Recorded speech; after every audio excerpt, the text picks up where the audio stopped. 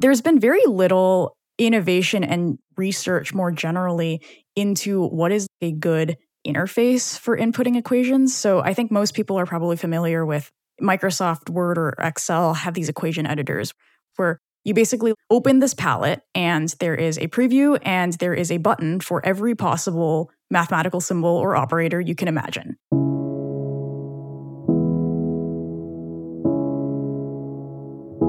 Hello and welcome to MetaMuse. Muse is a tool for thought on iPad and Mac. But this podcast isn't about Muse the product, it's about Muse the company and the small team behind it. I'm Adam Wiggins, here today with my colleague Mark McGranigan. Hey, Adam. And joined by our guest, Sarah Lim, who goes by Slim. Hello, hello. And Slim, you've got various interesting affiliations, including UC Berkeley, Notion, Ink and Switch. But what I'm interested in right now is the lessons you've learned from playing classic video games. Tell me about that. So this arose when I was deciding whether to get the 14-inch or 16-inch M1 MacBook Pro. And a critical question of our age, let's be honest. Exactly. I couldn't decide. I posted a request for comments on Twitter. And then I had this realization that when I was 6 years old playing Oregon Trail 5, which is a remake of Oregon Trail 2, which is itself a remake of the original, I was in the initial outfitting stage, and you have three choices for your farm wagon. You can get the small farm wagon, the large farm wagon, and the Conestoga wagon. I actually don't know if I'm pronouncing that correctly, but let's assume I am. So I just naively chose the Conestoga wagon because as a 6-year-old, I figured that bigger must be better, and being able to store more supplies for your expedition would make it more successful. I eventually learned that the fact that the wagon is much larger and can store a lot more weight means that it's a lot easier to overload it. Among other things, this requires constantly abandoning supplies to cut weight. It makes the river fording minigame much more perilous. It's a lot harder to control the wagon. And yeah, I never chose that wagon again on subsequent playthroughs. And I decided to get the 14-inch laptop. Makes perfect sense to me. And what a great lesson for a 6-year-old. Trade-offs, I feel like, is one of the most important kind of fundamental concepts to understand as a human in this world. And I think definitely many folks struggle with that well into adulthood. At least I feel like I've often been in certainly business conversations where trying to explain trade-offs is met with confusion. Well, they should just play Oregon Trail. Clearly that's the solution. And tell us a little bit about your background. Yeah, so I've been interested in basically all permutations, really, of user interfaces and programming languages for a really long time. So this includes the very different programming languages as user interfaces and programming languages for user interfaces, and then, the combination of the two. So right now I'm doing a PhD in programming languages, interested in more of like the theoretical perspective. But in the past, I've worked on, end user computing, which is really the broader vision of Notion. I was at Khan Academy for a while on the long-term research team. Yeah, and there I think you worked with Andy Matuszek, who's a good friend of ours and a previous guest on the podcast. Yes, definitely. That was the first time I worked with Andy in real depth, and I still really enjoy talking to him and occasionally collaborating with him today. So I guess prior to that, I was doing a lot of research at the intersection of HCI, or human-computer interaction, and programming tools, programming systems, I guess. So one of the big projects that I worked on as an undergrad was focused on inspecting CSS on a web page, or more generally trying to understand what are the properties of like the code that influence how the page looks, or a visual outcome of interest. And there I was really motivated by the fact that you have these software tools have their own mental model, I guess, or just model of how code works and how different parts of the program interact to produce some output. And then you have the user who has often this entirely different intuitive model of what matters, what's important. So they don't care if this line of code is or isn't evaluated. They care whether it actually has a visible effect on the output. So trying to reconcile those two paradigms, I think, is a recurring theme in a lot of my work. And I remember seeing a little demo maybe of some of the, I don't know if it was a prototype or a full open source tool, but essentially a visualizer that helps you better understand which CSS rules are being applied. Am I remembering that right? Yeah, so that was both part of the prototype and the eventual implementation in Firefox. But the idea there is the syntax of CSS really elides the complexity, I think, because syntactically it looks like you have all of these independent properties like color, red, font size, 16 pixels. And they seem to be all equally important and at the same level of nesting, I guess. And what that really hides is the fact that there are a lot of dependencies between properties. So a certain property like z-index, the perennial favorite z-index 9999999 doesn't take effect unless the element has like position relative, for example. And it's not at all apparent if you're writing those two properties that there is a dependency between them. So I was working on visualizing kind of what those dependencies were. This actually arose because I wrote to Bert, who is one of the co-creators of CSS, and was like, hi, I'm interested in building a tool that visualizes these dependencies. Where can I find the computer readable list of all such dependencies? And he was like, oh, we don't have one. We have this SVG that tries to map out the dependencies between CSS 2.1 modules. And even there, you can see all these circular dependencies, but we don't have anything like what you're looking for. That to me was totally bananas because it was the basic blocker to most people being able to go from writing really trivial CSS to more complicated layouts. So I was like, well, I guess this thing doesn't exist, so I'd better go invent it. Perfect way to find good research problems. Now, more recently, two projects I wanted to make sure we reference because they connect to what we'll talk about today, which is you recently worked on the equation editor at Notion, and then you worked on a rich text CRDT called Paratext at Ink and Switch. Would love to hear a little bit about those projects. Yeah, definitely. So I guess the Paratext project, which was the most recent one, was collaboration with Jeffrey Litt, Martin Kleppmann, and Peter Van Harpenberg. And that one was really exciting because we were trying to build a CRDT that could handle rich text formatting. And traditionally, you have all of these CRDTs that are designed for fairly bespoke applications, but they're things like a counter data type or a set data type that has certain behavior when you combine two sets. And we're still at the stage of CRDT development where aside from things like JSON CRDTs like AutoMerge, we don't really have a one-size-fits-all CRDT framework or solution. You still mostly have to hand design and implement a CRDT for a given application. And it turns out that in the case of something like rich text, it's a lot harder than just saying, oh, we'll store annotations in an array and call it a day, because the semantics for how you want different types of formatting to combine when people split and rejoin sessions and things like that are all very complex. And it turns out that we have a lot of learned behaviors that arise even from just like design decisions in Microsoft Word, where you expect certain annotations to be able to extend, certain annotations to not extend, things like that. Capturing all of the nuance in that behavior turns out to be really difficult and requires a lot of domain-specific thinking. But we think we have an approach that works, and I would really encourage everyone to read the essay that we published and try to poke holes in it too. This was like the 5th version of the algorithm, right? So like months ago, we were like, all right, let's start writing. And then Martin, who has just an incredible talent for these things, is like, hey, everyone, I found some issues with the approach and, oh no. Uh-oh. And sort of we fixed those. We're like, all right, this one's good. And just repeat this like week after week. So I really have to give him a ton of credit for both coming up with a lot of these problems and also figuring out ways to work around it. We talked with Peter a little bit recently, Peter Van Hardenberg, about the pencils down element of the lab, but also just research generally, which is there's always more to solve. It's the classic XKCD, more research needed is always the end of every paper ever written. Yes. Which is indeed the pursuit of the unknown. That's part of what makes science and seeking new knowledge exciting and interesting. But at some point you do have to say, we have a new quanta of knowledge and it's worth publishing that. But then I think if it's just straight up wrong or you see major problems that you feel embarrassed by, then maybe you want to invest more. Right, exactly. I think in this case, it was a distinction between there's always more we can tack on versus we wanted to get it right, and in particular, the history of both operational transforms or OT and CRDT for rich text, just text in general, is such that it's this minefield of, I guess, to use kind of a gruesome visual metaphor, just dead bodies everywhere. You're like, oh, such and such algorithm was published and it's such and such time and it was new hotness for a while. And then we realized, oh, it was actually wrong. And this new paper came out, which proved like 4 of the algorithms were wrong and so on. And so with correctness being such a important part of any algorithm, of course, but also kind of this white whale in the rich text field, we thought it was important to at least make as a credible effort to having a correct algorithm.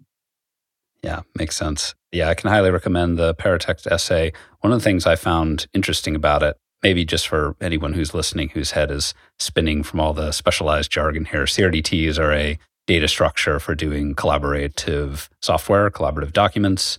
And then, rich text, the Microsoft Word is the canonical example there. You can bold things, you can italic things, you can make things bigger and smaller.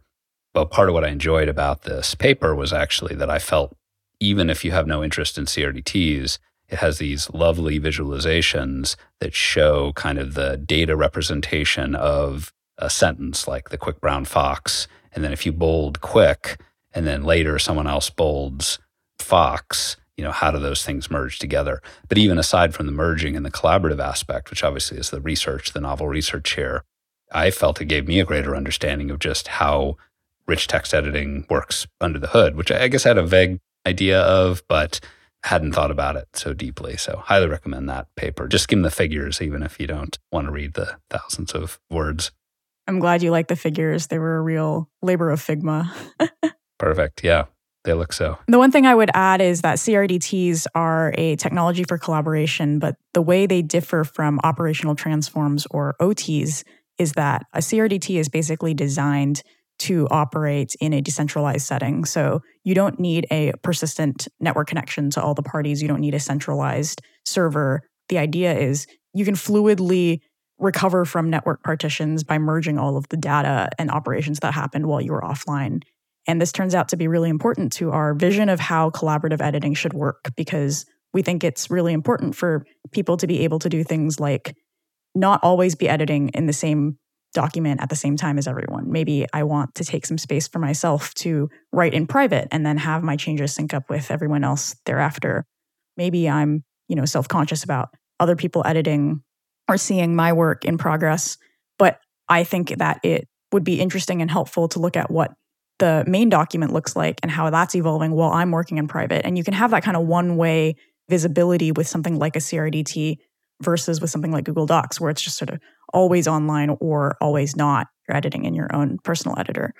Conversely, maybe I'm okay with everyone else seeing the work that I'm doing in progress, but I just find it really visually jarring to have all these cursors and different colors jumping around and people inserting text, bumping my paragraphs down the page. I've definitely been there. I'm not particularly precious about people seeing my work in progress, but I just cannot focus on writing when the page is just changing all around me. So in that situation, maybe I would want to allow other people to see my work in progress so that we don't duplicate effort or something like that. But I just have like a focus mode where incoming changes don't disrupt my writing environment. And these kinds of fork join, one-way window, micro Git style branching paradigms are really only enabled by a technology like CRDTs, where you have the flexibility to separate and then come back together.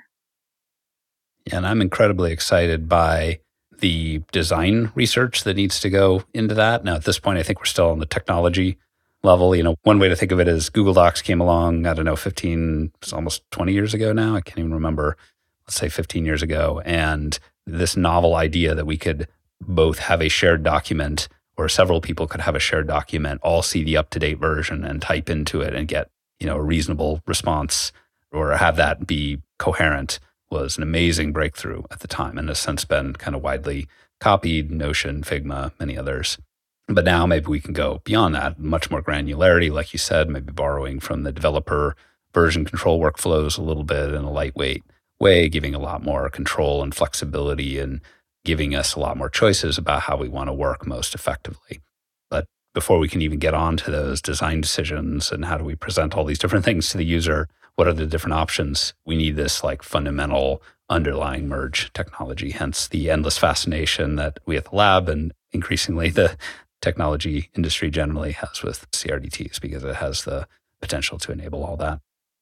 Yeah, when we were working on the Paratext project, Peter was pushing really hard for don't make this just a technology project. It's a socio-technical endeavor, and we need to invest a lot of time in the design component, also just doing user interviews, identifying how people interact with and how people collaborate in the status quo on text. And Jeffrey and I actually did do a bunch of user interviews with people from all kinds of backgrounds. We've talked to people who write plays, people who produce a dramatic podcast, kind of in this style of Night Vale. I love Night Vale. Yeah. People who are in the writer's room kind of working together with their collaborators on that, people who write lessons, video lessons for educational platforms. And there was a ton of really interesting insights into user behavior around collaborative text. We ended up just torn because we had this 12-week project and we were like, how should we best spend our time? Clearly, this is not just a technical area, and we need to invest a lot in getting the design right, understanding what the design space even looks like since it hasn't really been explored. I really want to avoid, and this is a recurring theme in my work, I really want to avoid publishing or shipping something and having it be this like very broad, very shallow exploration into all the things that are possible.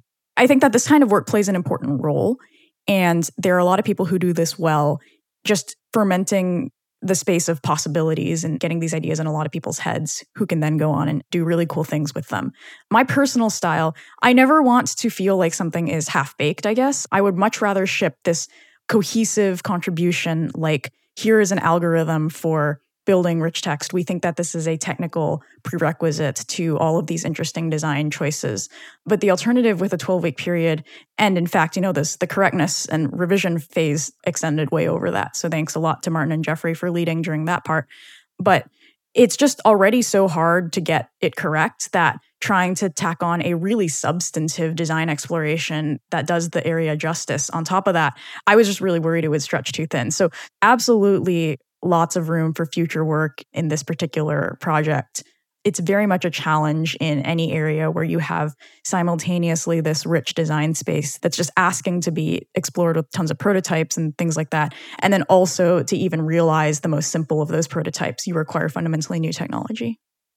Yeah, I've been down that same path on many research projects as well. And often it's that I'm excited for what the technology will enable, but also that in many cases it's a combination.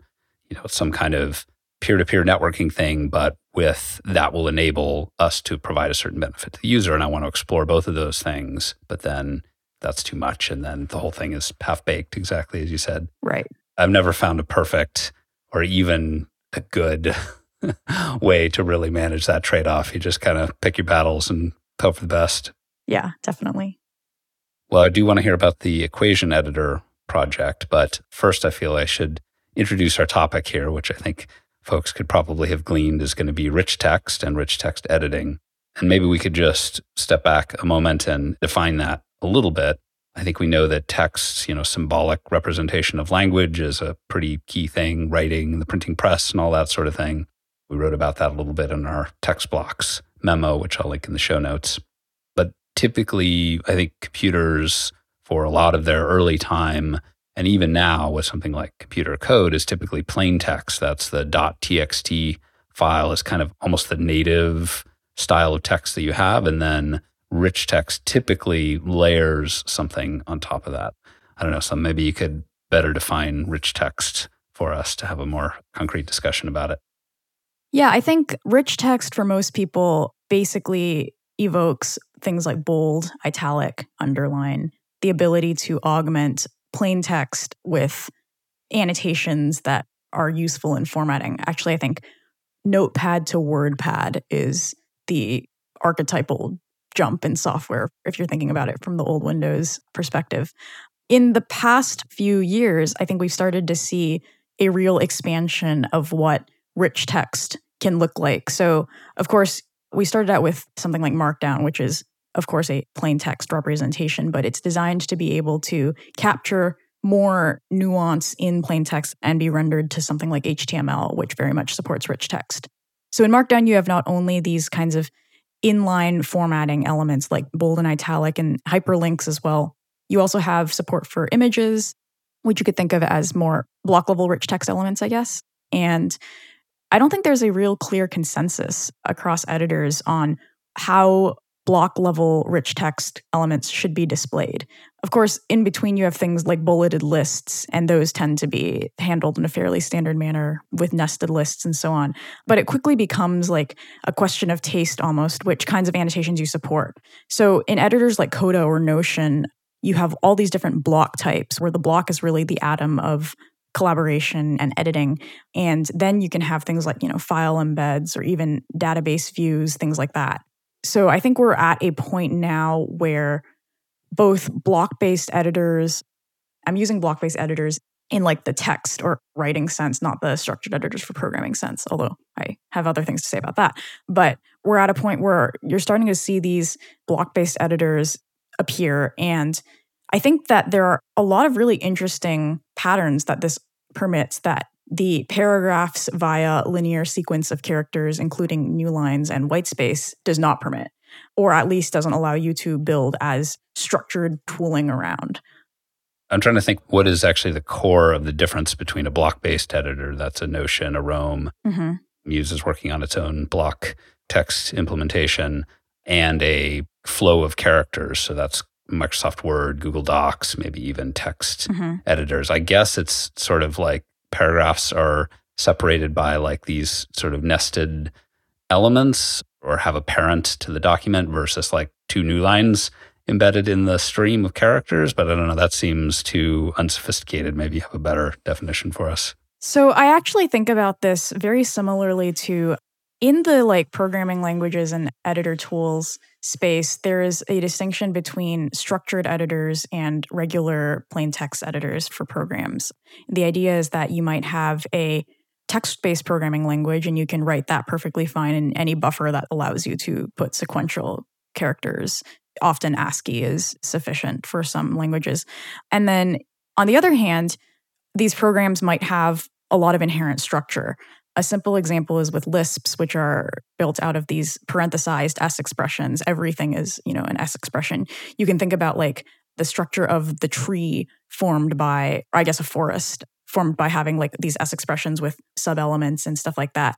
And then you can do manipulations directly on this structure in a way that allows you to always have a syntactically correct program, or at least a partial syntactically correct program, by doing things like, I'm just going to take this subtree, which is a sub-expression, and move it somewhere else where there's room for another sub-expression. So I think of block-based editors as capturing a very similar zeitgeist to structured editors for code, because instead of just having this linear buffer of characters that can have, formatting or things like that, you can have new lines. You actually have more of a forest structure where you have lots of like individual blocks, and then you can have blocks that are children of other blocks and so on. And that allows you to do things like move an entire subtree representing an outline to another position in the document without selecting all of the characters, cut them and then paste them somewhere else. So things like reparenting becomes a lot easier. Things like setting the background of an entire subtree becomes a lot easier. Just in general, you have more structure and there's more things you can do with that structure, I guess is how I would phrase it. One of my favorite things that you can do with this model in Notion is you can change the type of a block very easily. So let's say I have a bullet list item, and then I hit enter and enter these like sub notes or something like that as children of the initial bullet list item. I can turn the bullet list item into a page, and then all of a sudden it's just a sub page in the document. And the sub bullets that were there before are just like top level bullets in that page. And this is particularly important for my workflow because I care a lot about starting out with something like really rough and sketchy and then progressively improving it or moving up and down the ladder of like fidelity into something more polished. So you might, for instance, start off with just a outline list or even a one-dimensional list of to-do blocks when you're trying to do project planning or something. And then later on, let's say I want to put these into like a tasks database with support for like a Kanban view or something like that. I don't actually want to sit there and like recreate all of these tasks in Jira. I've been there, I've been the person making all the tasks in Jira after the meeting and then assigning them to people. What the workflow that I think Notion is poised to enable and can certainly do a better job in this regard, but already offers some benefits on is like, can I just highlight all of these blocks because everything is a block, move them into some existing database and have them match the schema? That kind of like allowing people to do fast and loose prototyping with very unstructured primitives and then promote them into something more structured like in a relational database setting or similar, I think is the sweet spot. Structured editing provides the sweet spot between like just completely unstructured text and these very high fidelity, high effort interfaces that allows you to kind of move between them. Yeah, I really like that direction and framing. And if I can extend it a little bit, I think we can also look at a continuum of richness in terms of the content itself. So you have plain text, what you might classically call rich text with links and bold and underline. And then you maybe start to throw a few images in. And then what if you can put in videos? And what if you have a whole table? And that table is actually a database query. And then you can nest a Figma document. In this way, you can see that there's a sort of continuum on the richness of the document. And one reason I think Notion has been so successful, they've been pushing along that continuum while maintaining a sort of foundation of rich textness, which is very familiar and an important basic use case for a lot of people. A related idea is that I think we're seeing a lot of the classic document types converge. So if you look at a rich text like a Microsoft Word and a PowerPoint and increasingly spreadsheets, those all used to be 3 distinct Microsoft Office applications. And we're seeing the value of them being in or being the same document.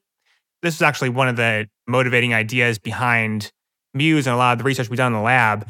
And to connect to something Slim was saying, you want to take your idea continuously through different media and different modalities and different degrees of fidelity. And you don't have to jump between different discrete applications to do that. You want to be able to do it on the same canvas. That's, by the way, one of the reasons I like Canvas. It's not only because it's a free multimedia surface, but also it evokes this idea of like flexibility and potentiality. And I think that's one of the things that's really excited about these mixed media documents. And I know if Jeffrey were here, he might jump in and say that one downside to our current application silo world is that the only way to have this deeply rich text, where it's images, video, a table, a database query, something like that, is to have the Uber application, to have the everything app.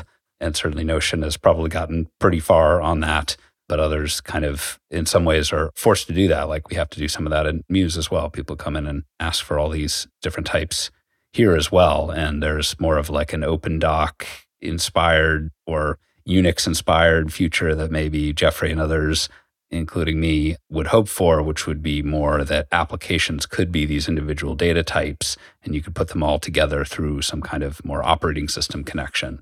But that is so completely reversed from kind of how all our computing devices work today. It's hard to see how we might get to that. Yeah, I'm certainly sympathetic to that concern, although I suspect the way out is through. And you get platforms from working killer apps. And so the way we got the whole Unix ecosystem was they wanted to build a computer for, writing and running programs. And then eventually you got all this generalized text processing stuff. But it's not like they started like, oh, I'm going to make a generalized text processing machine. I don't think that was really the way that they approached it and developed its success. So I'm still hopeful we could do this, but I think you got to extract it from something that's already working as an app. But it always helps to have an eye towards that. And I think we've done some of that with Muse. I was just going to say that it's not me talking about text unless I bring up my favorite piece of software of all time, which is Pandoc. Mm-hmm. And I think that Pandoc actually is very relevant to this discussion. So for those who aren't as familiar with it, Pandoc brands itself as this Swiss Army knife for document formats. And its sort of headline contribution is that it allows you to convert between all kinds of documents. For instance, I can take a Word document and convert it to a PDF, Word document to something like, IPython notebook, Jupyter notebook, back and forth across this incredible bipartite graph of formats.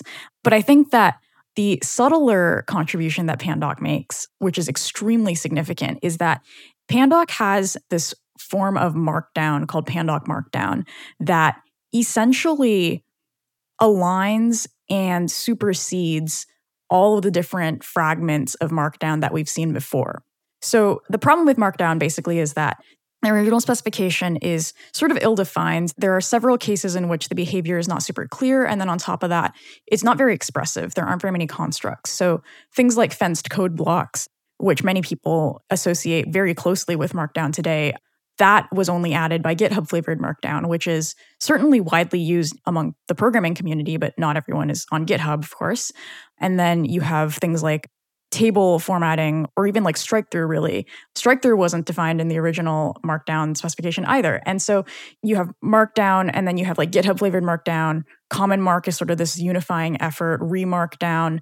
All these different is the Markdown cinematic universe. I tried to make a joke about this. I had this joke ready for the Markdown cinematic universe when the last Marvel movie came out. But then it didn't get nearly the traction in my timeline as the Dune did, perhaps understandably. So really, I'm just going to have to wait till the next movie comes out. It's a real tragedy. No, but I guess you have this real pluralism of forms. And it becomes very difficult to use Markdown truly as a portable format because the way it renders in one editor or even parses can very much differ from editor to editor. So Pandoc provides this format that essentially serves as an IR or intermediate representation between all these kinds of documents using a Markdown superset that somehow magically encapsulates everything. And that includes not just Markdown, but also like PDFs or Microsoft Word. That seems... Well, so the way it works is it's this compilation pipeline, I guess, that allows you to go from a Markdown document. It compiles it to PDF using PDF LaTeX or something. It outputs LaTeX. It outputs HTML, various things. And you can think of it as being this intermediate representation because you start with this like Word document. You can turn that into Markdown, and you can go from that Markdown format into any of these output formats, which turns out to be like really powerful because the main issue with these kinds of conversions is that it's often lossy. There are features that are supported by LaTeX, for instance, that aren't supported by the web natively. There are features that are part of like Word documents that aren't necessarily supported by HTML and so on and so forth. So Pandoc serves this role of like basically saying, okay, what is a intermediate language that can encapsulate all the different implementations of the same concept across different input and output formats? And what I think is so remarkable about it is that oftentimes when you are using a piece of software and you're like, oh darn, now I need to support this other thing too, you quickly end up in a situation where you have the snowball and things start to feel tacked on. So you're like, oh man, it's very clear that they just glommed on this additional syntax for this feature. And with Pandoc, everything feels like very principled in its inclusion. And at the same time, whenever I'm using Pandoc and I'm like, darn, I really wish there was a construct that I could use to express this particular thing, I look up in the documentation and it's always supported. So as one of my favorite examples, one of the output formats that Pandoc supports is various slideshow frameworks. So Beamer for people who use LaTeX and Reveal.js for people who use HTML and CSS. And these slideshow frameworks basically allow you to replace something like PowerPoint, Keynote, Google Slides with essentially like a text-based format. I really like doing slideshows in Pandoc Markdown. There are a few reasons for that. The first reason is that it's really useful to be able to reuse some of the same content from like my blog post or essay even in the slideshow. There are some really minor and almost petty but really significant reasons. Like I like to have equations or code blocks with syntax highlighting in my slideshows, and there's not really a good solution to putting like a syntax highlighted code block in Keynote right now. Last I remembered, the gold standard at the Ruby conferences I used to frequent was to take a screenshot of TextMate and paste that in. Yeah, it's awful. I don't want to see your like Monokai editor with like the weird background that contrasts weirdly with the slide background. And it doesn't scale on a huge conference display. Anyway, I digress. But the other reason why I really like doing my slideshows in text is actually that there is often a hierarchical structure to my presentations, right? I'll have like these main top level sections, and then I'll have subsections, and then I'll have like subsections, and all of these manifest in slides. But in the GUI thumbnail view of most of these existing slideshow editors like PowerPoint or Google Slides, it reduces it all to like this linear list. It's like, here are all of your thumbnails in order. And it makes it very hard as soon as I have like an hour-long conference talk. How do I like jump to this subsection that I know exists aside from like scrolling past like 117 thumbnails and trying to find the right one, right? And moreover, let's say I want to reorder a certain part of the talk because I think it better fits the narrative structure. Now I have to like figure out which thumbnails I need to drag to which other place, or worse, go into the individual slide, select the text from that, move that somewhere else. And it's just way, way clunkier actually than reordering some text in like a bullet list outline in my editor. And then the other part is that I was talking about how Pandoc has really great support, expressive support for idioms of different formats. And one thing you often have in slideshows is that I have some element on the screen and then I press, the next button again, and then another element will appear. So in Pandoc, you can denote this with just like an ellipsis, basically. So like dot, space, dot, space, dot.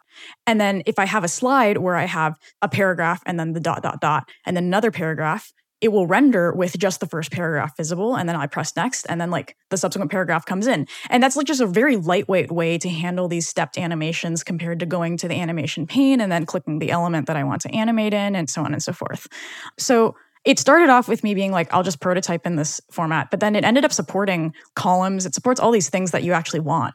And I was like, this is in many ways a more ergonomic way to handle long technical slideshows. Anyway, I have to shill for Pandoc anytime I talk about rich text. I'm contractually obligated to do so. Yeah, it's a great piece of software. I've used it here and there. I think I was doing some AsciiDoc kind of manuals many years ago. And yeah, just in general, it's also worth looking at the homepage. I think you mentioned the plot they have where it shows all the different formats it can convert between is quite fun. You click on that, you can zoom in. Yeah, I had this really elaborate plan when I decided to go to Berkeley that I was going to print out a door-sized poster of like that graph that shows all the formats they convert between and then show up at John McFarlane's door and ask him to sign it. But then the pandemic interfered with some of those plans. Too bad. Nonetheless, it remains on my list. Good bucket list item. Pretty unique one at that. Also, I found my tweet, or I found the draft of my tweet, which is about Eternals.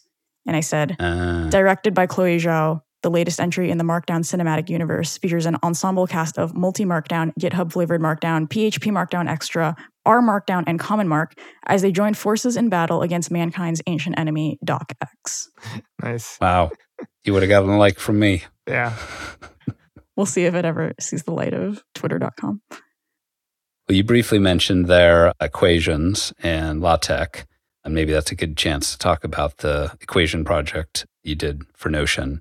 And part of what I thought was so interesting, or what I think in general is interesting about equations, is that they are obviously an extremely important symbolic format, but in many ways extremely different from the prose we've been talking about. So English or other languages, even languages that are right to left or something like that, they all have the same kind of basic flow and the way that we represent sounds with these little squiggly symbols, even though the symbols themselves and sounds vary, and how we put them together into words.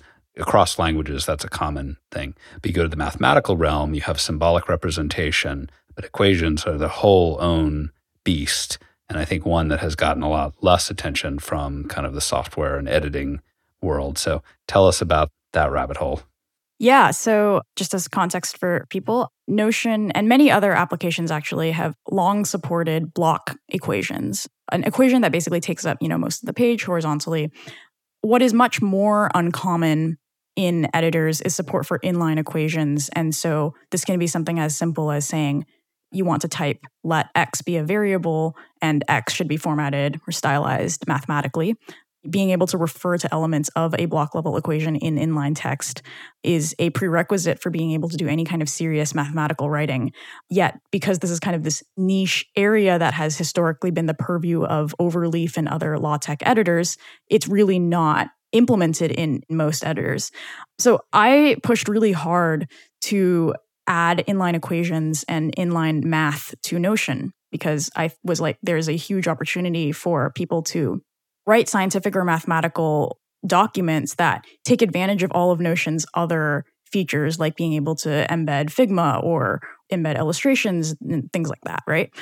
So it turns out that it's kind of difficult, exactly as you're describing, to do this equation format. There's been very little innovation and research more generally into what is like a good interface for inputting equations. So I think most people are probably familiar with Microsoft Word or Excel have these equation editors, or even like operating system level sometimes, where you basically like open this palette and there is a preview and there is a button for every possible mathematical symbol or operator you can imagine. And then for composite symbols like the fraction bar or an integral or something like that, you find the button for that, you click it, and then you click into like the little sub boxes, and then you find whatever symbol you want and you put those there too. So it's kind of a structured editor, but like in an unimaginably cumbersome interface. This was what I used to do my lab reports in high school, for example. And then at the other end of the spectrum, you have things like LaTeX. LaTeX is basically how everyone at least in computer science and mathematics, chooses to typeset their work. Typesets complex mathematics. One of the real selling points of LaTeX, I think, is that it turns out that operator spacing is really important. And there's a big difference between, say, a dash that's used, like a hyphen or a dash character that's used in text, and a hyphen or a dash character that's used as a minus sign in an equation. The spacing is subtly different. And one of the big things that LaTeX does is it basically allows you to declare certain operations in certain contexts as like a math operator versus just a symbol versus just like a tagged group of characters. And it correctly handles the spacing depending on what kinds of characters are around the operator in question. And so LaTeX basically produces really nice looking mathematics at the cost of this markdown, which looks like I kind of smashed my keyboard that only had like 3 characters. It's the exact opposite of the equation editor. Instead of having a button for every imaginable character, you only have 3 buttons. The buttons are backslash, open curly brace, and close curly brace. And somehow like permuting those characters is supposed to get you like any possible mathematical output. There's just 2 ends of the spectrum. Yeah, I used to do my analysis homework in college in LaTeX. And I remember when I first looked up how you would input in LaTeX these formulas, like, that can't be right. This is not the best way in the world to do this. In fact, that's it. That's the one and only way. It really is. It's terrifying. It's the one and only way. And the wild part is there are people who are like super, super good at LaTeX. They can like live tech their lecture notes. I was never nearly like that fast, but some people can do it, usually with extensive use of macros, which macros are another selling point of LaTeX, is you can define these kind of custom shorthand for operators you use a lot. But anyway, yeah, so you have LaTeX sort of at the other end of the spectrum, like really quite unreadable, oftentimes, like it's like a write-only format many times. Kind of a regular expressions come to mind on that as well. Yeah. It's exactly the same zeitgeist, I think. It turns out that figuring out how to have like a combination GUI plain text interface that allows you to be like in a rich text editor like Notion, then drop into an inline equation field to have like an inline symbol and then go back into the GUI editor was like just very unexplored territory. And it kind of makes sense that lots of people don't prioritize this because many people at Notion rightfully had the question like, oh, is this something we should be working on? But first of all, it turned out that if you actually tallied up like our user requests, inline math was like near the top of editor feature-based requests. And then more generally, it turns out that because this is like a prerequisite for many researchers and for students, you can get a lot of people on your platform who rely on it, you know, as a student to take notes and something like that, because there's literally no alternative.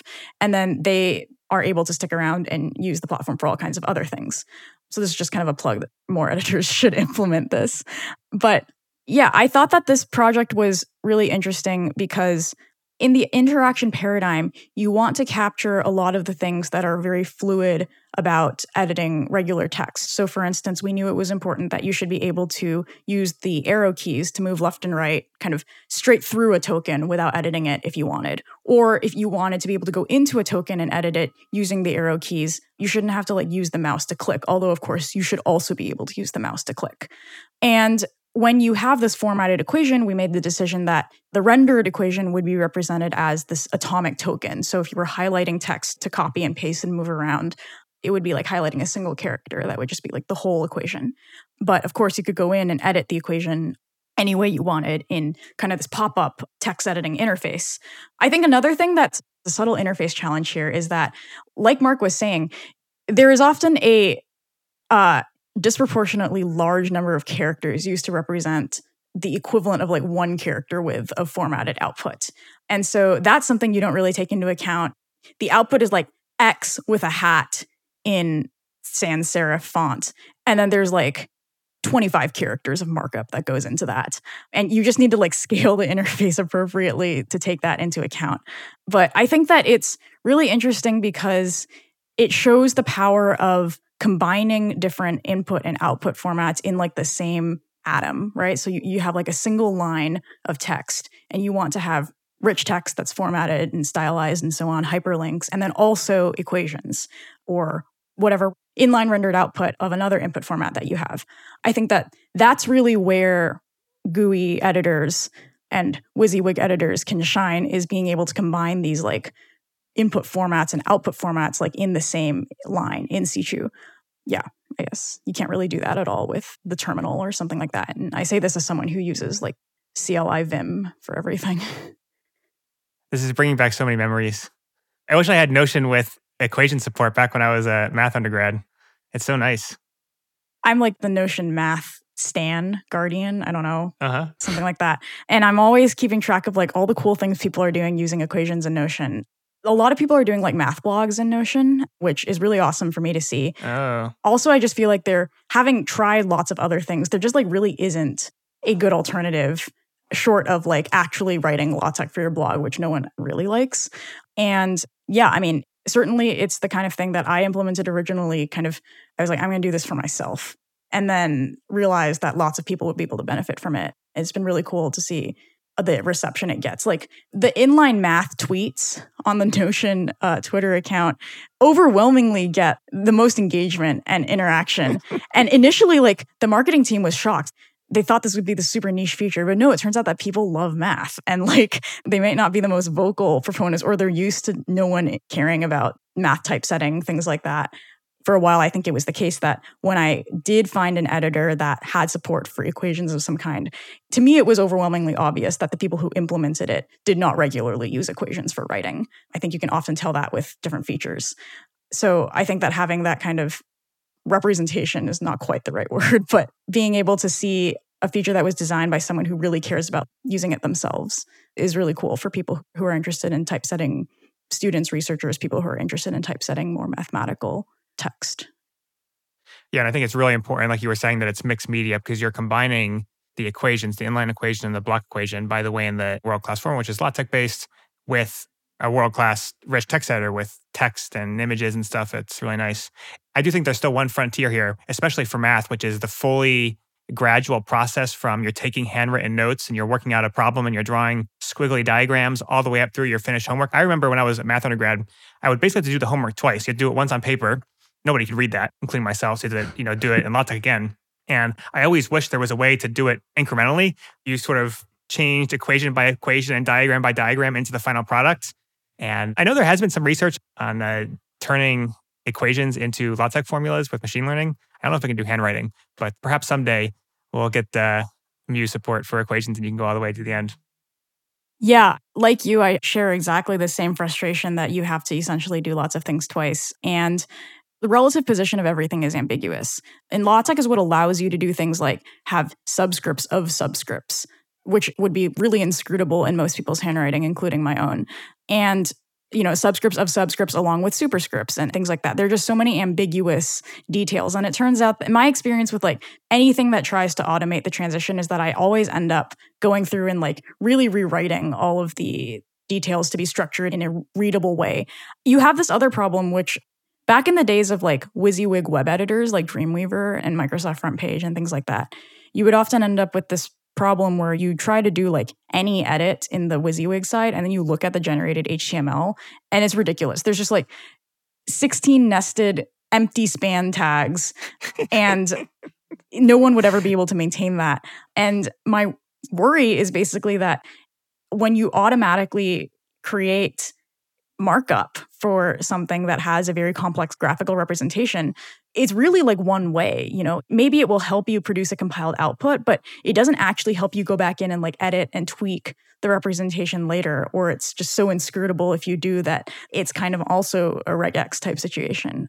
I think we really need to get to some kind of like good intermediate representation that allows you to flexibly go both ways. And that goes back to something that I think Adam and I were chatting about earlier, which is that a lot of people gripe and complain that like LaTeX is the best we have. And, I'm one of them. But it really is the case that, LaTeX was just this like monumental effort by really a few people and amount of effort that would be like considered really impressive if I were to try to do the same thing, but better today. And not a lot of people just have like spare time to do this all-in-one text formatting, packaging, document representation project, even though it would have huge impact on the way people write and publish these kinds of documents. And so in many ways, we're sort of just bottlenecked on the fact that it's hard to do incremental improvements to this particular area. We really depend on these like software monoliths to keep us afloat. I'm not nearly as mathy as either of you, but I can't help but make the comparison on these equation editing to what you mentioned earlier with kind of structured editors in programming, where whether there's lightweight help from your text editor, things like code folding, syntax highlighting, and autocomplete, or full structured editing, some of the visual programming stuff we talked about with Maggie Appleton, like Scratch, for example, or these flow-based systems that are fully graphical and you sort of can't have it in a bad state. And I can't help but to think there might be some direction like that is not necessarily the write-only inscrutable LaTeX, but is not the Microsoft Word one button literally for every symbol you might ever want. It does seem like there might be some other path. And yeah, I agree it's a monumental effort, but I mean, mathematics is so important and foundational in so much of human endeavor that certainly seems like one worth investing in, although perhaps hard to reap a profit from, and that makes it harder to put concentrated capital behind it. Yeah, I think that there's definitely very clear demand for, I think, something exactly like what you're describing, which is somewhere in between the two extremes. And it is really relevant because ACM, which is the Association for Computing Machinery, the academic and professional body really for computer science, they are currently undergoing this fiasco, maybe. I probably shouldn't go on the record as calling it a fiasco. The ACM is currently undergoing this initiative called TAPS, which is the ACM publishing system, where they are attempting to revise the template by which all computer science research is published and disseminated. And the idea behind this is that right now, computer science research is published to these PDFs. Initially, they were all 2-column PDFs. Now I think there's some 1-column PDFs. They want to output HTML as the archival format for various reasons, including that it offers much better reading experience on different screen widths. So like phones or tablets, which are increasingly how people are reading papers, not just printed out. And they are much more accessible than PDFs. PDFs are just like really quite inaccessible, especially to screen readers and other assistive technologies that are trying to parse out all the different math or whatever arbitrary formatting you've decided to use. The upshot of this, I guess, is that there are currently a group of very smart people who are trying to figure out how in the world we're going to get people to start writing all of their papers and outputting them in a different format in a world where everyone is already used to preparing their publications and preprints in LaTeX. And turns out that even if you solve the problem of like what the input syntax should be, rendering math in the browser is like an extremely unsolved problem. Yeah, isn't the state of the art that it like generates PNG and sticks it in the web page? Not exactly, but like almost. Okay. So MathML, which is like an XML dialect or like mathematical markup language, was this effort to build HTML, XML style syntax for typesetting mathematics. Naturally, it is only implemented in Firefox. So that's really unfortunate. So in terms of the state of the art, there are basically 2 libraries that you can use to typeset mathematics. There's MathJax and CauTeX. MathJax supports basically all valid LaTeX, including, different environments and equations and things like that. The problem is that MathJax is very slow. So if you ever go on MathOverflow or another like related Stack Exchange, and you see like all of these answers with like weird gaps, and then as you watch before you, the page starts to like load all of the rendered equations, like bumping everything down one level at a time. That's MathJax in action. And oftentimes it is doing what you're describing, where it is outputting like an SVG or a PNG or something like that. And it's just like reflowing the page with every equation. So then you have CauTeX, which was a library developed at Khan Academy, where they realized that MathJax's performance was basically just like not satisfactory for their exercises and things like that. So CauTeX supports a much more limited subset of all of LaTeX syntax, but it does it all using CSS basically, and it doesn't reflow the page for every equation. It's basically instant to render. So CauTeX is what we use at Notion. It's also what's used in like Facebook Messenger, which supports equations if you ever tried that. Oh. And many other websites. And basically, it means that your options, if you want to render math, are only target Firefox, use a limited subset of math that's supported by CauTeX, and consign yourself to like extremely slow, dozens of reflow, full expressive power rendering to inline PNGs. And so that's just not like a great situation to be in. And we haven't even gotten to the question of like how people write math. So I would say that people underestimate like how open this problem space is. Yeah, man. Just take a moment of silence to like recognize exactly. gravity of the situation. Just as an aside, I don't know if we want to put this in the episode, but now I'm curious. It sounds like both of those are interpreted in the sense that the equations are rendered at load time instead of being compiled down to some like HTML and CSS that you can render without JavaScript. Like basically, do you need JavaScript to render these pages? Yeah, basically. I should say you also need JavaScript, unless you're doing the precompile to MathML and then hope that people are using Firefox. Man, I feel like there's no way that that stuff loads in 10 years, but we'll see. I actually had this exact argument. Again, I don't know if you want to put this in the episode. I had this exact argument with Jonathan Aldrich, who's on the TAPS committee, when we were talking about this. And I think the point was not so much that you can guarantee that the artifact loads exactly the same way in 10 years, but that the representation is rich enough that one could feasibly build software that renders it the same way in 10 years. So it's more about the fidelity of the like underlying representation where like a team of, I guess, digital, archaeologists could recover the work that we were doing. Yeah. And not so much like we trust in the vendors to like keep everything stable, which is obviously never going to happen. The only reason like PDFs are stable is because how many trillions of dollars of IP depend on being able to load the PDF the same way as it was written, 30 years ago. Yeah, interesting. Nice. Going back to this idea earlier that Mark mentioned of the spectrum of like plain text, rich text, WYSIWYG editors, one recurring theme for me is thinking about decoupling this spectrum into like what is the format and then what are the editors and tools that we can use to interact with this format. So are they structured, unstructured, etc. I want to call out Bear, which is a native application for macOS and iOS that does a really great job with this, which is that Bear is basically something in between a WYSIWYG and a plain text editor in that you're always editing markdown documents. And indeed, when you have something that's bold, you can see the like asterisks around it that delimits that character. But all of these standard, Control B, Control U editor shortcuts work as you would expect. And more importantly, you can see like the formatting applied in real time so that when you do **, hello, **, hello suddenly becomes boldface in this GUI. And so in many ways, it combines like the fluidity and the real-time preview of a rich text editor or previewer with the flexibility of like ultimately just writing plain text characters. And I think this is like really unexplored area.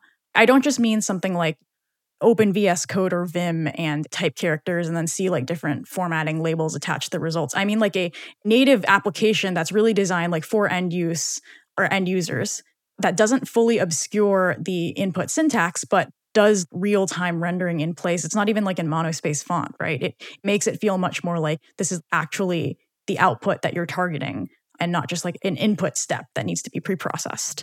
I think that there is a lot of room for applications that are kind of in between in that same spaces where it doesn't entirely obscure what you are writing, but it does give you a lot of the benefits of previewing things and having like a GUI application outside of the terminal in terms of like capturing the richness of the possible results. Yeah, I like the Bear approach a lot. Now, are there particular domains or types of documents that you think would be susceptible to this approach, or just for rich text specifically?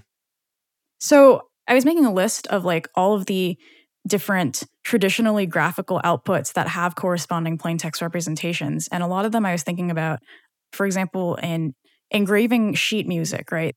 Traditionally, you would use a desktop program like Finale or Sibelius. Nowadays, you have options like MuseScore and Flat, which are more web-based editors.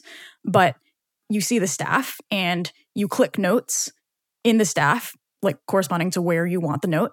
And, you use the quarter note or the eighth note cursor to pick the duration and so on. And then at the other end of the spectrum, you have LilyPond, which is kind of like LaTeX, I guess, for engraving sheet music, where you type a very like LaTeX-esque syntax and out comes, beautifully typeset sheet music. For me, this is like a little bit too GNU edgy, just because when I think of like composing music, I'm very much thinking about like what the staff looks like, just to be able to visualize chords and counterpoints and things like that. But I think the upshot is that like you could very easily have something in between where you have like a text-based or non-binary representation of like a piece of music or a composition. And then you can edit it either using like the text editor or using the structured editor of an existing WYSIWYG GUI like composition software or notation software rather, and edit the same representation both ways. And then likewise, you have for diagram generation. This is an area that's been a real pain point for me historically because you can basically do something like really low fidelity, like sketching on paper. But then if you don't want to like take a picture and upload it to whatever document, right?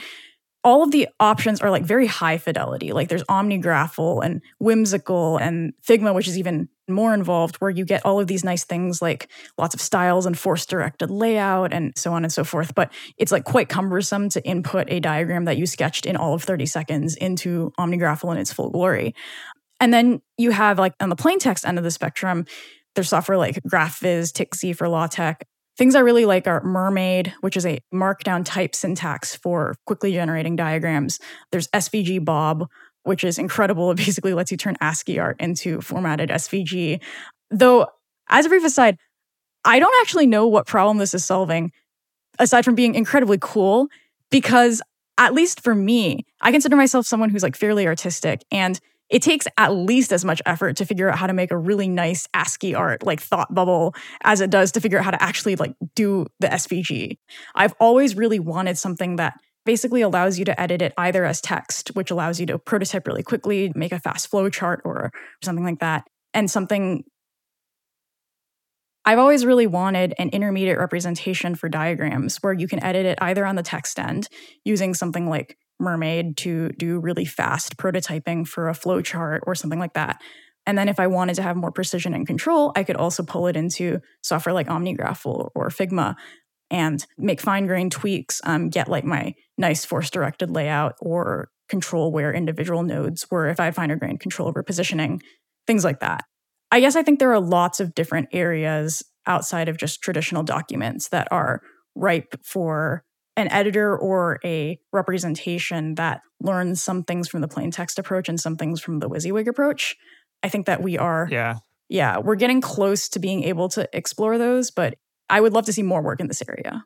Yeah, this is very interesting. One challenge here, I think, is with plain text and rich text, the structure of the text and structure of the final output are going to be pretty close. And so that makes it most feasible to have the thing where you're seeing both of the worlds superimposed with the double asterisks on both sides and the bold text, for example. Mm-hmm. With something like a diagram, if you were to represent a diagram in just like LaTeX input, it would be a complete mess. It basically no resemblance to the final output, just be like a string of really opaque characters, and then it would compile out to a nice graph, but it's kind of hard to go back and forth because of that. One way to combine these two worlds would be to invoke the command palette metaphor that we see emerging so often. And so you can imagine, okay, you're editing a score or you're editing a graph, and instead of having 1,000 buttons around the edge of your screen like you do with these typical applications, the only interface is you can click on stuff and then you can type stuff in the command palette. So you click up where you want to add a note and you say like B quarter, BQ, and it puts in the B quarter node and so on. And similarly with graphs, you could click on a node and you could invoke little commands with your text editor, or perhaps edit the little node locally represented as a little text box.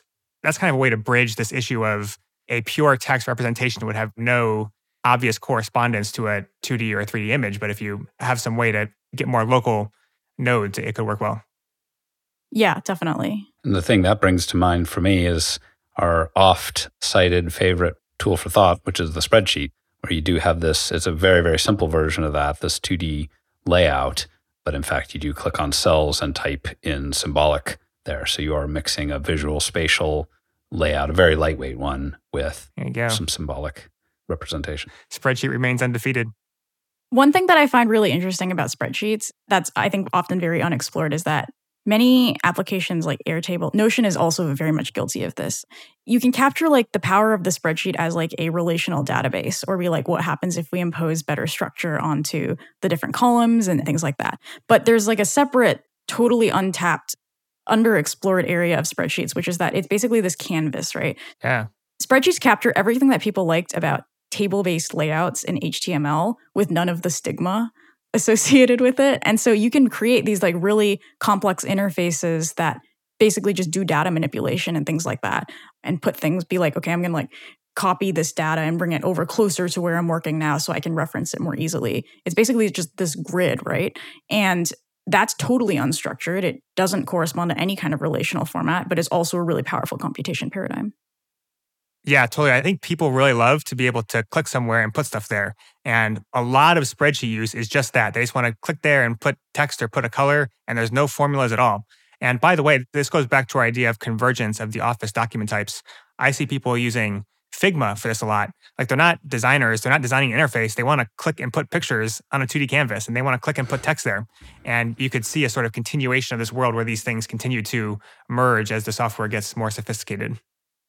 Yeah. And then on the subject of diagrams, real quickly, I remembered that I want to mention Sketch and Sketch, which is this project by Brian Hempel, Justin Lubin, Ravi Shug at University of Chicago from a couple of years ago. And the idea there is you have direct manipulation programming for SVG. So in the same, you have this editor, and then on the left side, you might see the code that outputs a certain SVG. On the right side, you see the SVG itself. And you should be able to do things like directly go in with the mouse, click an anchor point, and drag it somewhere, or do other kinds of transformations that people are used to when SVG editing. And it should obviously be reflected in the output, but also change the code that goes into it. And then you can make changes to the code and it will modify the output. I think this is one of the most successful examples I've seen of an editor that actually manages to keep this bidirectional linkage working. And when you make manual edits with the direct manipulation edits with the cursor, it doesn't totally botch your code. And when you make changes with the code, it doesn't lose all of your edits with the visual side.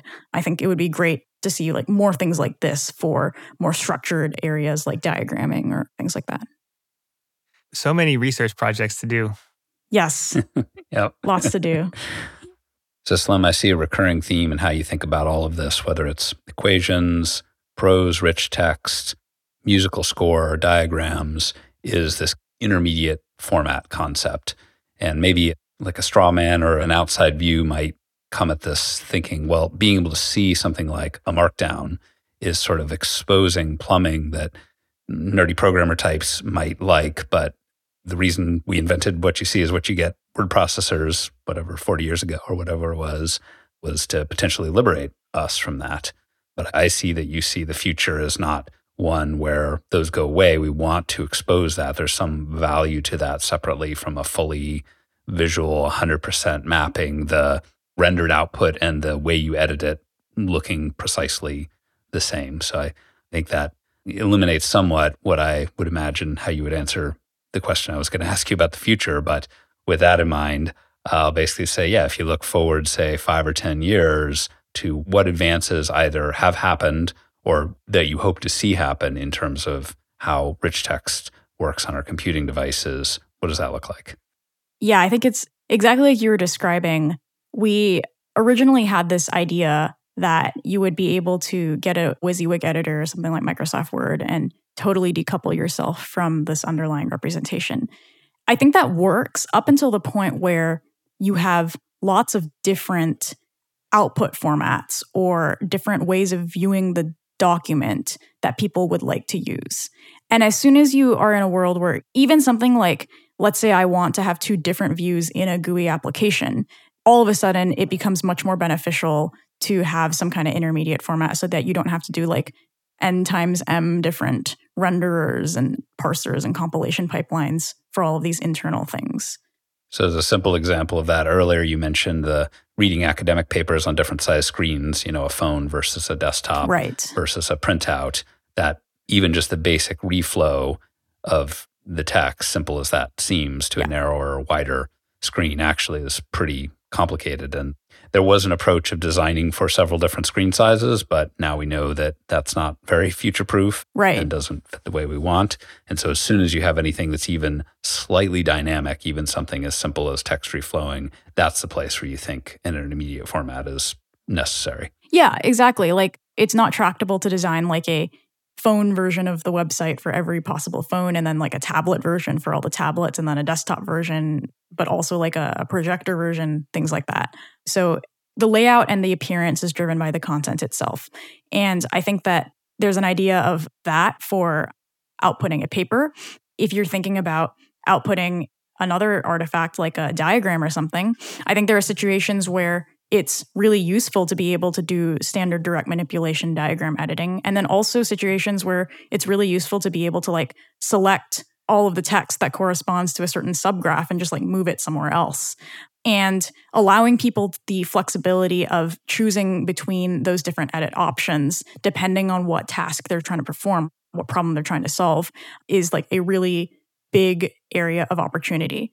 So I think like we're still at a stage where with all of these different new editors like Coda or Notion or even Bear, Craft, editors are still like very much borrowing from each other a lot and periodically striking out in the direction of like, here's a new kind of block or a new kind of like cell or type of text that you can have. And I think that while we're still in the stage of like feature churn around what are the editing primitives that people care about, what things go in a document, it's going to be hard to develop any kind of like unifying framework or IR for these documents to work together. I'm hopeful that once we reach a scenario where there's a little more stasis and maybe more overlap in the capabilities and interests of different editors, you could have like this intermediate platform that extends from things like Roam to Notion or Notion to Airtable or something like that for the components that make sense to go into those other platforms. And then you could actually really flexibly move your data around between these areas. And likewise, within applications, maybe you want to be able to start off with something really low fidelity and gradually get something higher fidelity. Like it would be really nice to have a slider almost that allows you to move up and down the ladder of abstraction. But failing that, like an intermediate tool that you can plug in and be like, okay, I want to take this like bullet list of to-do items and upgrade it into a database for like things or something like that. Something that's more plug and play that also handles structured data in the same way we have a tool like Pandoc for text. That's what I'm really excited to see because I really think of rich text as slowly expanding to include all the things you might want to have in a document, which might include embedded views of other databases or things like that. So just having a more expansive interpretation of rich text that is less constraining with respect to the kinds of artifacts that you can produce, allows you to combine more things together, has like a notion of structure that enables these kinds of really powerful edits like reparenting an entire subtree while also allowing you to do things like select a linear region of text and copy it somewhere else. I think that's kind of the direction we're moving in, where we combine a lot of flexibility of plain text editors that we've seen to date with some of the power of having more structure. It's a pretty exciting future. Yeah, let's hope we get there. Well, let's wrap it there. Thanks everyone for listening. If you have feedback, write us on Twitter at MuseAppHQ. And you can reach us on email, hello@museapp.com. You can also leave us a review on Apple Podcasts. And Slim, your drive and passion for all things text and, in fact, expanding, my mind has been expanded on what even we would think of text as being and what these intermediate formats can do for us in the future. So I'm really excited that you're on the forefront of this and pushing forward our tools. Yeah, thanks so much for having me. This was great to talk about.